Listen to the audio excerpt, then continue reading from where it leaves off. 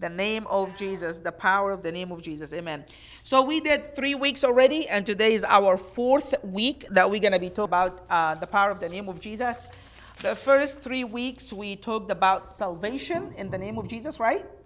What was the first? We talked so far about 3 different scriptures that teaches us that there is salvation in the name of Jesus. The first scripture, anybody can help me? Matthew 1:21. You shall call his name Jesus because he shall save his people from their sins. Amen. And the second week we spoke from Romans 10:13, was it? Whosoever calls upon the name of Jesus shall be saved, right? And what was the third week? Man, look at that. Acts chapter 4. I honestly forgot it. That's good. Acts chapter 4.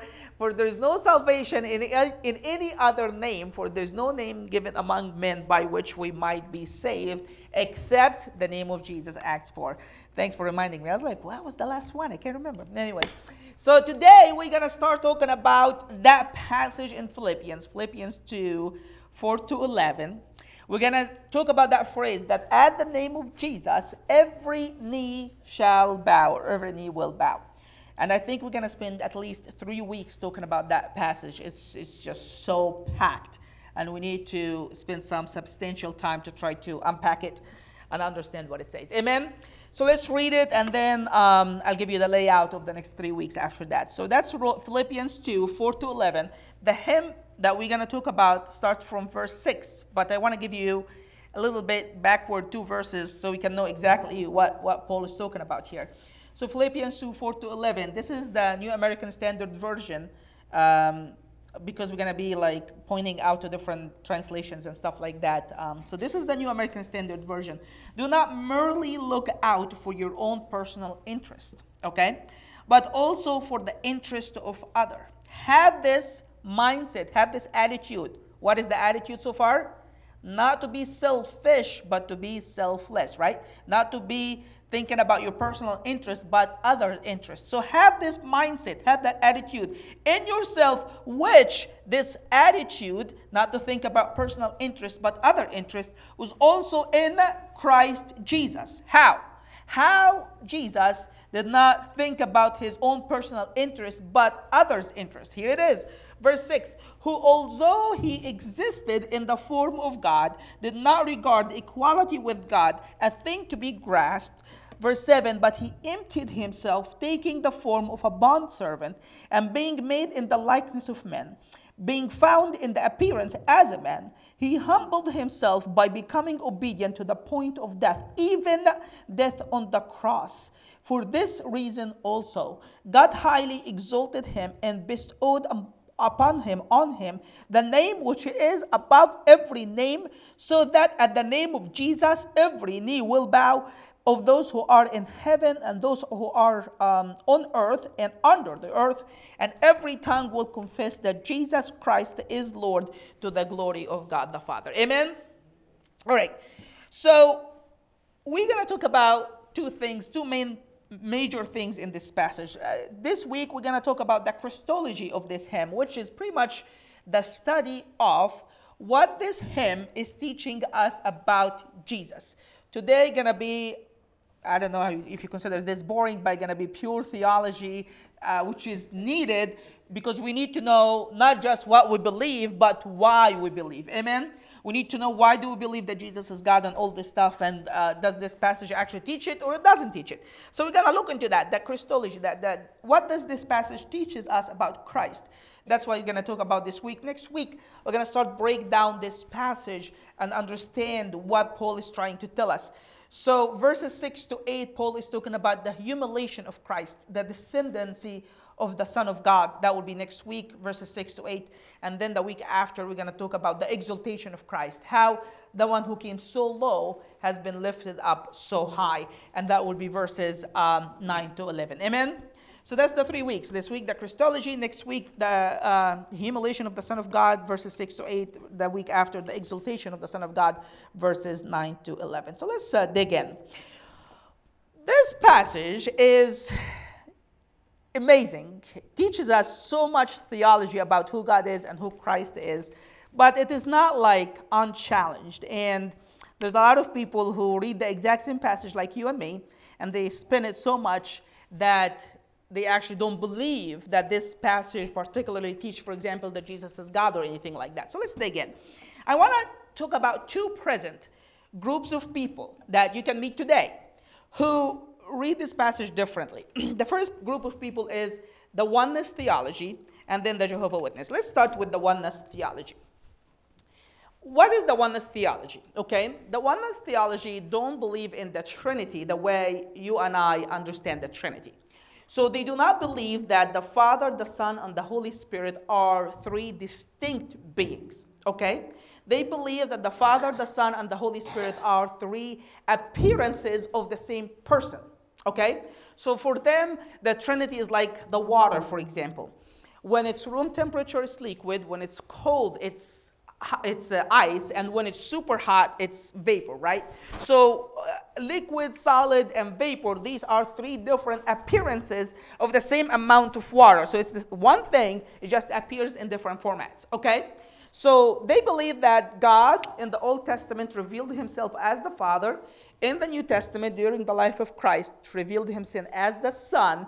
And now, after the Pentecost, he reveals himself as the Holy Spirit, okay?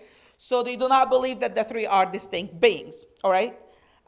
T.D. Jakes is actually one of these people who believes that the Father, the Son, and the Holy Spirit, three different manifestations, and nobody cares to even, stop him or question him about that. But anyways, and not only that, when I was in Indiana, there's almost 50% of the Christians in Indianapolis are oneness theology. It's just insane. I have never run into that many concentration of people who believes in the oneness theology. And even here in the one of our yard sales, I was talking to a guy, and he was oneness theology, apostolic oneness, whatever they believe they called. So anyways, so these people believe that the Father, the Son, and the Holy Spirit are three different manifestations of the same person, but they're not three distinct people, okay? For me, this is just, is it heretical? I would say yes, but more than heretical, it's really dumb. It's just, how can you even read the Bible and say there are the exact same manifestation, they're different manifestation of the same thing? Like John 3:16, God the Father loved the world that he gave his Son. So what does that mean? Like the Father and the Son, it's like, I don't get it. This talks about two different beings here. The Father who sent the Son. So one sent the other. How can this be the exact same, how two appearances of the same person? I don't get it. Anyways, so the story is, when I was in Indiana, I met with this guy who, they have a Bible college there. So I met with the guy who's teaching theology at I met with the guys at Starbucks. It's like, hey, I have a couple of questions for you. It's like, oh, okay, great. They asked them a couple of questions, and then ultimately they said, okay, we have a guy that can talk to you. Okay, perfect. So they hooked me up with the professor, one of their professors in this college. So I met with him. And we talked about that. Is God, the Trinity, distinct people, or that's three different appearances of the same being? And I started bringing him some scripture. For example, I told him, okay, so let me back out. They believe that Christ, before the incarnation, was an idea in the mind of God. He was a thought, but he was not an actual being, okay? So I didn't know that before I met the guy. So I was like, here it is, John 1:1. In the beginning was the Word, and the Word was with God, and the Word was God. How can you say the Word was with God, that the Word didn't exist, that Jesus didn't exist before his incarnation? He's like, yeah, he existed, but he existed as an idea, as a word, as a thought, but not as an actual being. Okay, it's wrong, but I can see if you grow up believing that, you read that scripture and you say, oh, okay, that doesn't really say that the Word existed as a person. So I was like, well, how about John 8 when Jesus said, before Abraham came to existence, I am. And then he said, oh, still, I am. I existed, but as an idea. Now, at this point, he's trying to going off. This is weak argument from his point, Because when Jesus said, I exist, that person doesn't exist unless he actually exists. Does that make sense? For example, Katrina and I wanted to have kids. We thought about Micah. We thought about having babies, right? We talked about it. But Micah didn't come to existence till the day he was conceived or the day he was born, right? The fact that Katrina and I thought about and talked about it as an idea in our mind doesn't mean that Micah existed at that point. You guys agree with me? Right? But it's the exact same thing when it comes about Jesus. You can't say an idea when he says, I existed before Abraham was born, right? And while I'm talking to that guy, I was just thinking, is there a scripture in the Bible that says that Jesus actually existed as a being before he incarnated? When I was talking to that guy, like I'm talking to him and my brain is working in the background so I can come up with a scripture. I couldn't come up with anything. But then after I left that guy, I remember that scripture right here in Philippians 2, verse 6, which says, who was that Jesus? Now, he existed in the form of God. And then verse 7, he says he emptied himself. So verse 6 right here talks about Jesus before his incarnation or during his incarnation or after his incarnation. Verse 6. That's eternally. Before he became a human being, right? Verse 6, before he became a human being, he existed how? In the form of God, in the likeness and the similarity of God. So this scripture right here teaches us clearly that Jesus existed as a person in the form of God the Father before he emptied himself in verse 7, right? You get it? So if you read it, so if you meet any oneness theology people who say Jesus existed as an idea before his incarnation, tell him you're wrong. Philippians 2:6, he existed not as an idea, but in the form of God eternally. And then in verse 7, he incarnated, he emptied himself, and he became man like you and me. Amen? Dead wrong. This is like, they'll find a way to deny it, but at this point, it's on them, We just... What is that? First chapter. Correct, but they say, well, the guy's argument is Jesus existed as an idea in God's mind. It's wrong, but I'm just thinking, if you grew up in that teaching, I can see how you see the scripture, this particular scripture this way. You know what I mean? But anyways, this way, this one particularly, you cannot see it any other way. It's flat, clear, black and white. Jesus existed before his incarnation in the form of God as a distinct being who exactly like God. Amen? Amen? All right. Now let's go to the second argument against that scripture, and that's the Jehovah's Witnesses. And they're good. Now, the oneness theology people, they're not good. You're like, when they say their argument for the most part, they're just being stubborn and they really don't want to hear the truth. Jehovah's Witnesses, on the other hand, they're very, very, very good. So they say that this teaching right here, this hymn right here, doesn't teach us that Jesus is equal to God, okay? They believe that Jesus is the Son of God, okay? But he is the first created being. So the Father made the Son as the first being, and then the Father and the Son created the world. That's what Jehovah's Witness teaches. And they believe that Jesus is a God with a small g, but not equal to God Almighty, okay? So when you try to look at that hymn right here and tell them, okay, so how do you understand this hymn? This is how they think about it, okay? They say God is in position A, okay? And man is in position Z, like A, B, C, D, all the way to Z. And then, or X is the last letter, right? So X. God is position number 1. Man is position number 10.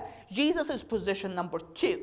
So he's a little bit lower than God, but he's a whole lot higher than us. He's a God, but he's not equal to God Almighty. And this is how they understand this scripture right here. They say that Jesus existed in the form of God. That means he is in the likeness of God. He is similar to God. He's not the same like God. He's just similar to him. It's like, Jesus was said to be the image of God, and God made man in his own image. When the Bible says that God made man in his own image, it doesn't mean that man is equal to God, right? It means just man is similar to God in so many ways, right? So it says, well, that's exactly what Paul is trying to tell us here. That Jesus is in the form of God. He is similar to God. He looks like God in so many ways, but he's not really equal to God or anything like that. And then it says that in verse 7, or continuing that verse, he did not consider equality with God something to be grasped. And they say that the word grasped here comes from the root Greek word to snatch violently, which is true. And then they say, Jesus who was in position number 2, did not want to grasp violently something that is not his, which is to be equal with God, but rather he humbled himself all the way down and became like you and me. Okay? So you follow their thought process so far? Could you please elaborate? Okay. Although he existed in the form of God, did we regard the equality? They believe in him as the Son of God, but he's not equal to God the Father. Does that make sense? No, they don't believe that Jesus Christ is the Father in one. Well, they say, yes, correct. We're going to focus on this right here. They say yeah, they have a spin on it. We'll talk about it later, but correct. But I don't want to leave that. I want to emphasize, stay here and just see what it says. Tell me again, Nancy, what you're saying. I said that they don't believe primarily that Jesus Christ is the Son of God. Oh, they believe he is the Son of God, but he's not equal to God. He's a lower God than the Son of God, than God himself. So they say that the word grasped. Okay, the word grasped. Question here. Yes. Who, although he existed in the form of God, Correct. didn't regard equality with God a thing to be grasped. What does that mean? Okay, so they say, that's their understanding now. I'm representing their position, okay? The word grasp here comes from the Greek word to snatch violently, correct. So they say that Jesus, who was similar to God but lesser than God the Father, not want to violently grasp something that is not his, which is equality with God, but rather he humbled himself and became in the form of man.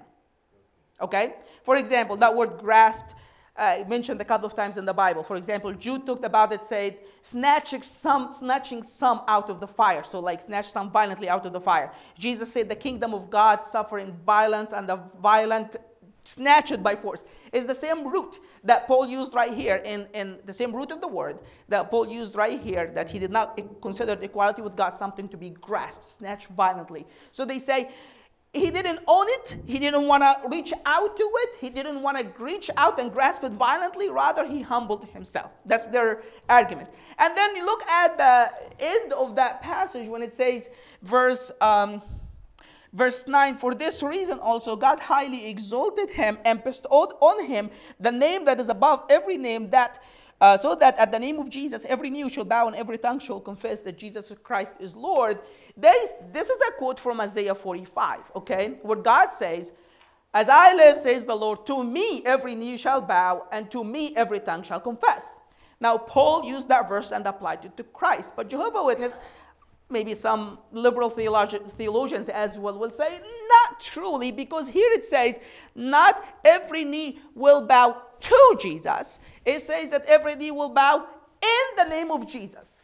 And they say that's a big difference between bowing the knee to Jesus versus bowing the knee in the name of Jesus. So what's the difference? Again, this is just the mindset of some who argue that this scripture doesn't teach that Jesus is equal to God.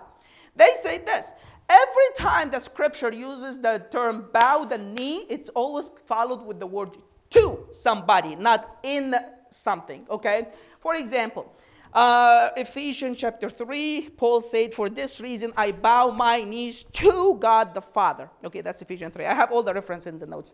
And then Romans, I think, 14, I think I have in the notes, when Paul is quoting the story of Elijah, and God is talking to Elijah, and he said, I have kept 7,000 people that have not bowed the knee to Baal, right? So they say every time you worship somebody, it says you bow the knee to that person. But when Paul talked about Jesus here, he didn't say that you'll bow the knee to Jesus. He said he'll bow the knee, you and I will bow the knee in the name of Jesus. And they say this is the vehicle by which we're going to worship God the Father. So the name of Jesus here is the mean, but the worship is ultimately presented to the Father, not to the Son, because the Son is lesser than the Father. You guys follow their thought process so far, okay? So that's their argument. That's why they say that this scripture doesn't really teach us that Jesus is equal with God the Father. I highly doubt you'll find a Jehovah's Witness who will be as good as this, but if you ever find somebody, I hope today you'll be able to answer them. Amen? So let's look through these arguments and see if it's valid or if it's not valid.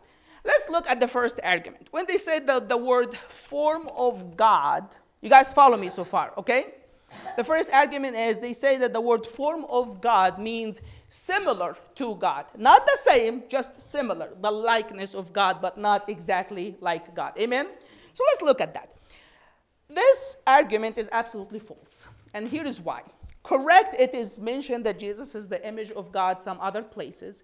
It is correct that when the Bible says that God made man in his own image, doesn't mean that man is God. But when Paul right here says that Jesus was in the form of God, he literally means that Jesus was exactly God. Why do I say that? Because if you keep on reading verse 7, it says this. It says, he emptied himself, taking upon himself what? The form of a slave, right? The word form in Greek, morphe, was mentioned only 3 times in the whole New Testament. 2 times right here. One in verse 6, that Jesus was in the form of God. And one in verse 7, when it says that he took upon himself the form of a slave. And then I think one last time in the book of Mark 16:12, when it says, after these things he appeared in another form to 2 of them. And they were, as they were walking into that country. That's the only 3 times that the word form was mentioned in the New Testament. So if we really want to understand what is exactly in the mind of Paul, when he said that Jesus was in the form of God, we don't really need to look way far than the actual passage that we're reading right now. Amen? So in verse 7, Paul said that Jesus took upon himself the form of a servant, a bond slave. Question: how much of a servant, how much of a human being Jesus has become? He emptied himself. Yes, but when he was a man like you and me, how much of a human being was Jesus? Was Jesus like man, similar to man, or was he exactly man? He was exactly man. He was 100% human, like you and me, exactly. And that's precisely what Paul is trying to tell us. If we got to understand verse 7, that Jesus was exactly man, then by being fair to the text, we must understand verse 6, that Jesus was exactly God. You cannot read the same word in the same text and understand it in 2 different ways. Now, that's being biased against the scripture. You guys follow me so far? So the word form here precisely say that Jesus was exactly God. Why? Because in verse 7, the exact same word says that Jesus was exactly man. Amen? I think the NIV nailed it when they translated that passage. Here is how the NIV translated it. It says that who, Jesus, being in the very nature God, did not consider equality with God something to be taken advantage of. Rather, he made himself nothing and take upon himself the very nature of a servant.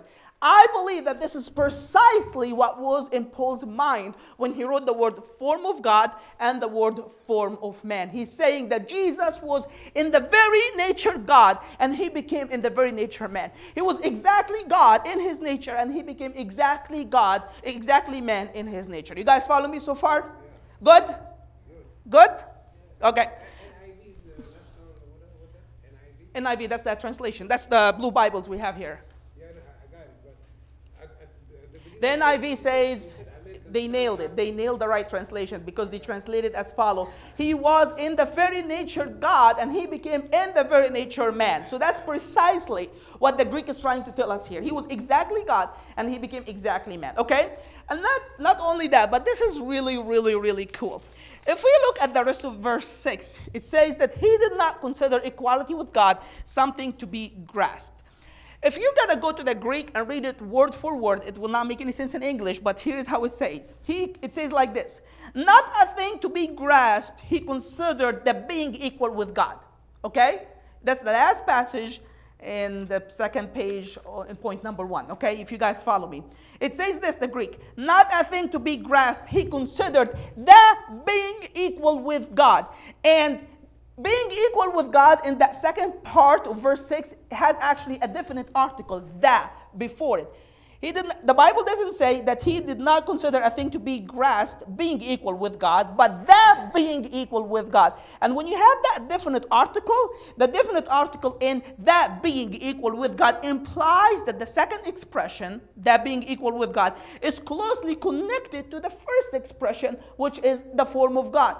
So precisely what Paul is saying here is this: that Jesus did not consider to be grasped that being equal with God. And he said that being equal with God, we just talked about that when he said that he is in the form of God. Does that make sense?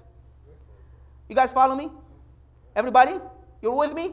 So precisely the definite article, when it says that being equal with God, the definite article here, connect that part with what he just said, which is the form of God. So that tells us again that when Paul said the form of God, Jesus being in the form of God, is talking about nothing less than being totally equal with God.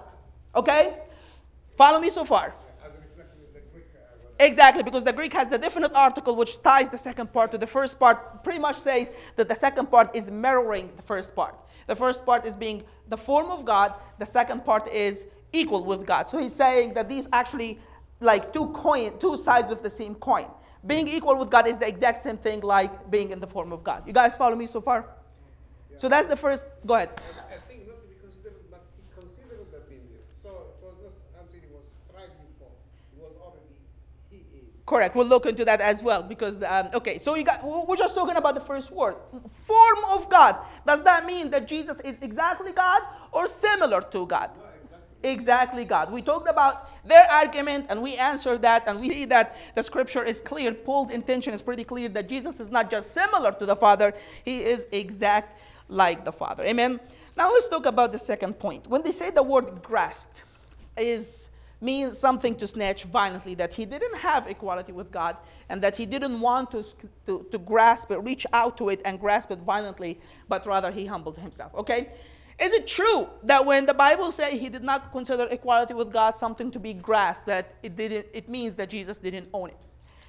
The word grasped, okay, so the root of the word is actually happened in the scripture multiple times. You can see the root of the word and different derivatives of that word throughout the Greek New Testament. So that's not the issue. But that particular derivative in Greek actually never occurred anywhere else in the New Testament. That particular derivative of the word to snatch was never anywhere else in the whole New Testament. And not only that, but it's actually also very rare outside the Bible in any Greek literatures, okay? So that makes this word extremely, extremely, extremely hard to translate because it's just, there's no other examples or phrases that you can compare it to know exactly what it means. If you go to our website, under resources, the deity of Christ on trial, and then there is a chapter called Scripture that implies his deity, and I'm going in depth on that word, like 2-3 pages, what this scholar said, what this other scholar said, why this right, why this wrong, and you can go back and study all what you want. I'm not going to bore you with all of this, but here is what I'm going to tell you. The general conclusion that people have reached, even though this conclusion is not without problems, but is the most plausible, okay? And it is this, that this is actually an idiom in Greek. So when the word consider or think, any derivative of that verb, comes with the word to grasp like that, in Greek, it can transform the whole thing into an idiom, and it really means something to hold onto or to grasp at for your own privilege. That's what literally the Greek becomes. So the Greek fathers, for example, understood this word as a prize. So they will understand he did not consider equality with God as a prize that he can hold onto, but he humbled himself. Recent Greek scholar kept modifying that understanding, and I think they came to the exact meaning that still it's not that without problems, but it's the most plausible, that this word with the verb to think is an idiom, and it literally means to take advantage of for your own benefits. Okay, so what Paul is trying to tell us this: Jesus did not want to hold onto equality with God for his own benefits so he can avoid the pain of the cross and just coming down and living among us. He didn't want to do that. He humbled himself and he became in the form of man because he put the interest of God the Father above his own interest, as Paul was saying in verse 4 and 5. You guys follow me so far? So, again, I feel like the NIV nailed that translation as well. I think the NIV, for me, is the most accurate to what Paul's intentions was. So, like, if you read the NIV, the whole verse reads like this: who was being in the very nature God, did not consider equality with God something to be used to his own advantage. You see, like, the NIV totally changed the wording, but I think it's going after the exact meaning that Paul is trying to tell us here. He did not consider equality with God something to be used for his own advantage. Rather, he made himself nothing by taking upon himself the nature of a servant, and being found in the form of a slave, he went to the cross. You guys follow me? Long story short, if you forget anything I'm telling you today, go with the NIV on these two verses. I think it's the most accurate translation you'll find out there, okay? So, and not only that it's a Greek idiom and it means like take advantage for your own personal gain, but that meaning will make more sense in the context of the hymn, and let me tell you why, okay? Verses 6 and 8. If you're bored, I apologize, but you need to understand this stuff. You need to know why you believe what you believe. Amen? Verses 6 and 8, the whole direction of these two verses is downward, right? Jesus is going down, down, down, down, down. The whole directions of verses 6 and 8 is going downward, right? And the whole direction of verses 9 to 11 is upward, right? Do you see that in the hymn? In the scripture that we just read, he was in the form of God. He didn't want to hold onto it. He humbled himself, being in the form of man. And being in the form of man, he humbled himself more to be obedient to the point of the cross. Verses 9 and 11, you see that Jesus is going up. God so highly exalted him that at the name of Jesus, every knee will bow and every tongue will confess. So, if we're going to hold the translation that equality with God, follow me, okay? That equality with God is something that Jesus did not possess, and he did not want to reach out to, then verses 6 and 8 will go up and down, because it's like this. Jesus was in position B. He didn't want to elevate himself to position A. He humbled himself to position Z, or all the way down. But this is not in the direction that the whole hymn is going through. Jesus was in A. He didn't want to stay in A. He wanted all the way down to Z. That's what he's trying to tell us, Paul.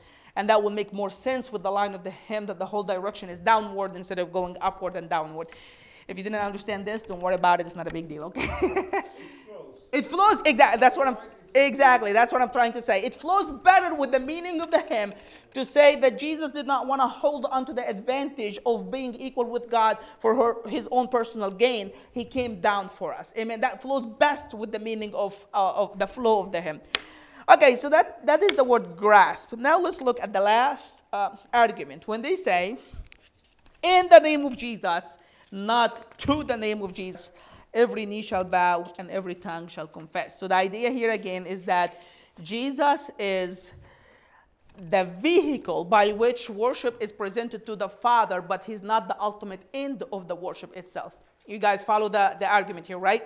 So let's look. Questions? Everybody good? So let's look at that. Does it really mean that Jesus is the vehicle of worship, or is he the end of worship? And I was reading through like a lot of commentators yesterday about that, and none of them really offered a good argument as far as I am concerned. I mean, when you think about an argument like this, you don't think about it as you and me who believe that Jesus is God and you try to make the Bible say it. You need to put yourself in the Jehovah's Witness shoes, or somebody who doesn't believe in the deity of Christ. And if he believes that, then you need to see how, from his perspective, this can be wrong. You don't look at it from your perspective and say, oh, it's wrong because, so and so. You guys follow me? So here is what I found one commentator was referring to, and I thought that's pretty genius. The Bible says this, that in the name of Jesus, okay, every knee shall bow. Help me out here. Let's say that verse together. In the name of Jesus, every knee shall bow and every tongue shall confess what? Jesus is Lord. Who is the subject of the confession? Is it God the Father or is it Jesus? Jesus is the subject of the confession. The Bible doesn't say that every tongue shall confess that God will receive all the glory because what he has done to us through Jesus, right? The subject of the confession is Christ himself, that he is Lord. And if we're going to argue that the subject of the confession, a confession of every tongue is Jesus, then we must argue that the subject of every knee to bow is also Jesus. Amen? Because every knee shall bow and every tongue shall confess. It's the exact same thing. The bowing of the knee, the confession of the tongue is to the ultimate one end goal. And that is Jesus. You guys follow that? Follow me? Okay, so even though it is, from a grammatical perspective, it is odd. And maybe this is the only example in the New Testament that we see worshiping the knee or bowing the knee in the name, not to the name. even though it's grammatically odd, but from that context and from what the text is actually telling us, it's pretty clear that Jesus is the subject of the bowing of the knee, and he is also the subject of the confession of the tongue. Amen? You got that? So is Jesus equal to God? You got that right? Absolutely. That's every intention in Paul's mind, that Jesus is equal to God the Father. He's not similar to him. He's not lesser than him. He is equal to God exactly when it comes to his nature. Amen? In fact, here is what it is. Paul had no problem to quote that verse from Isaiah 45, 22 to 23 and apply it directly to Christ. Here's what Isaiah said in the Old Testament. This is God speaking in Isaiah, and he said, turn to me and be saved, all you ends of the earth. For what? For I am God, and there is no other. So God is saying, I'm the only and one and only. Look at this now, verse 23. By myself I have sworn, my mouth have uttered it, had uttered in all integrity as a word that will not be revoked. Before me every knee will bow and every tongue will swear. So God said, this is to me, every knee will bow. I assure you, I'm the one and only God. There's no God next to me. My word has come out. It shall never be revoked. What is this word? To me, God says, every knee shall bow and every tongue shall confess, right? Even Paul himself in Romans 14:11 had no problem quoting that scripture, applying it to God. This is what he said, Romans 14:11. For it is written, as I live, says the Lord, every knee shall bow to me and every tongue shall confess to God. This is his quote in Romans 14:11, right? But the exact same Paul, who knew that this scripture is absolutely applicable to God, has no problem whatsoever to quote that exact scripture and apply it to Christ in Philippians chapter 2. Amen? And he said that in the name of Jesus, God lifted Christ so high that in the name of Jesus, one day every knee shall bow and every tongue shall confess that Jesus is Lord. Amen? Good? Is Jesus similar to God? No, he is the exact same like God. Amen? All right, so if you ever run into Jehovah's Witness, I hope you now know what to do about this particular phrase, the particular scripture here. Amen? But let's look at that hymn one last time, just study what the Bible teaches us, the relationship between the Father and the Son from that hymn, okay? Overall, the scripture teaches us this, that even though the Son of God is of the same essence, the same nature, exactly like the Father, yet he's functionally subordinate to the Father. You guys follow me so far?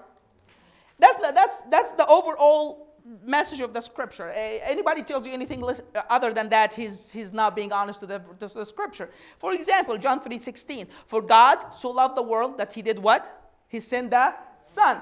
So always we read that the Father sent the Son. So we never read that the Son sent the Father, right? Or that the Father is in line with the Son. We always read that the Son is in line with the Father. You guys follow me so far? So there's always that element of functionality. The Son is always subordinate to the Father. But when it comes to their being, when it comes to their nature, when it comes to their attributes, what they can do, who they are, they're on the same bar. They're equal to each other. You guys follow me? Okay, I'll give you a perfect example for that. Let's say Katrina and I, home alone. Her and I are home alone, okay? Now, in the house, we have tables, we have chairs, we have walls, we have pictures, we have everything in the house. But in the house, it's only, who is the human beings in the house? There's only two, right? Katrina and I, right? You guys follow me so far? Okay? Now, Katrina and I, when we are alone at the house, we share some characteristics that sets her and me apart from everything else that exists around us. You guys follow me? We talk, we communicate, we think, we see, we smell, we touch. We have a human nature that sets us apart from the tables and the chairs and the walls and the pictures and the beds and everything else that is in the house. You guys follow me? Okay? But in the same time, Katrina and I are having a conversation about what we're going to have for dinner. She's saying chicken, I'm saying steak. Ultimately, I hope that she will go with what I want. Whatever, you know what I mean? The Bible is calling her to be submissive to me, right? And the Bible is now calling me to be submissive to her, not to... we'll talk about that in a different way, but functionally speaking, his role is to be submissive to me, and my role is to be the leader of the house. house. You guys follow me so far, right? But still, the fact that she is submissive to me functionally doesn't mean that she is of a lesser nature than me. You guys follow me? That she is a less of a human being because she's supposed to submit to me. When it comes to our nature, we exactly the same thing, right? We have the unique characteristics that sets us apart from everything that is not alive in the house, right? But when it comes to the functional, she is supposed to submit to me. You guys follow me? And that's precisely, I believe, a perfect analogy of how the Bible describes the relationship between the Father and the Son. When it comes to nature, they're on the bar. They're equal to each other. They're both self-existing. Nobody made neither one of them. They have the same attributes, the same characters. They do the exact same thing. There is nothing that the Father is that the Son isn't. You guys follow me, okay? But when it comes to the function, the Son is to be subordinate to the Father. The Father functionally has the hierarchy order. Do you guys follow me so far? And we see that throughout the scripture, and we see it particularly also in this passage. Let's just look at one last time. In terms of equality in their nature, we see that Jesus is in the form of God. That is, Jesus is exactly like God. Point number 2, he did not consider equality with God something that he can grasp for or hold onto for his own personal interest. And number 3, after his incarnation, he was exalted back to be equal with God, the exact same thing that he was before he ascended down. The Bible says that at the name of Jesus, every knee shall bow and every tongue shall confess that Jesus is Lord. Let me mention something here as well. When the Bible says, for God has also God lifted him up to the highest places, or lifted him up on high. The Greek word here, the highest places, is actually used in the Old Testament in reference to God as well. Only one, that's the only two people that this Greek word, highest places, was referenced to. It's used for Christ here, and it was used for the Father in the Old Testament when it says that he is above all gods. Is the exact same Greek. He is in the highest places, literally. That's what it says. And that was mentioned only about the Father and about the Son. Okay? So they're equal when it comes to their nature, but when it comes to the function, we still see that the Son is subordinate. How? Here it is. Well, the Father, he is the one who exalted the Son, right? It didn't say that Jesus exalted himself, right? The Father exalted him. You guys follow that? The Father is the one who has given him the name that is above every name. Jesus did not get that name on his own. It was given to him by the Father, right? And number 3, that the purpose of every knee and the purpose of every tongue will confess Jesus is Lord. Is why? To the glory of God the Father. So you guys see the whole thing started with the Father and ends with the Father. So Jesus is functionally subordinate to the Father, and ultimately everything is for his glory. But when it comes to their nature, they are equal to each other. Jesus is not less of a God. He's worthy of all worship, all praise, or glory, because he is exactly like God when it comes to his nature. You guys follow me? Clear like mud? Okay, questions? So the Trinity and what, so you kind of, the Trinity, how does the Trinity fit into what you say, the subordination and Okay, we're not talking about the Trinity here. This passage is just the relationship between the Father and the Son.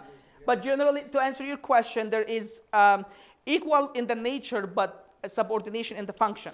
The Father then sent the Son, and the Son sent the Holy Spirit. So there's a subordination in the function, but again, it doesn't mean that they're lesser than, they're all on the same bar when it comes to nature. They're all self-existent, they're all called God, they're all worthy of all worship, they're all created us, they're all our creator. You know, so it's like, yes, 3 different distinct beings. They have, again, the whole analogy about Katrina and I being alone at the house. They share the characteristics, like when Katrina and I are home. Her and I and Micah, for example, with 3 of us, we share characteristics that sets us apart from everything else in the house that is not human, right? The Father, the Son, and the Holy Spirit share the characteristics that makes God God, that distinct them from any other being ever existed or will ever exist. Does that make sense? Yeah. Okay, any other being and every other thing. But there is a functional hierarchy in that order, yeah.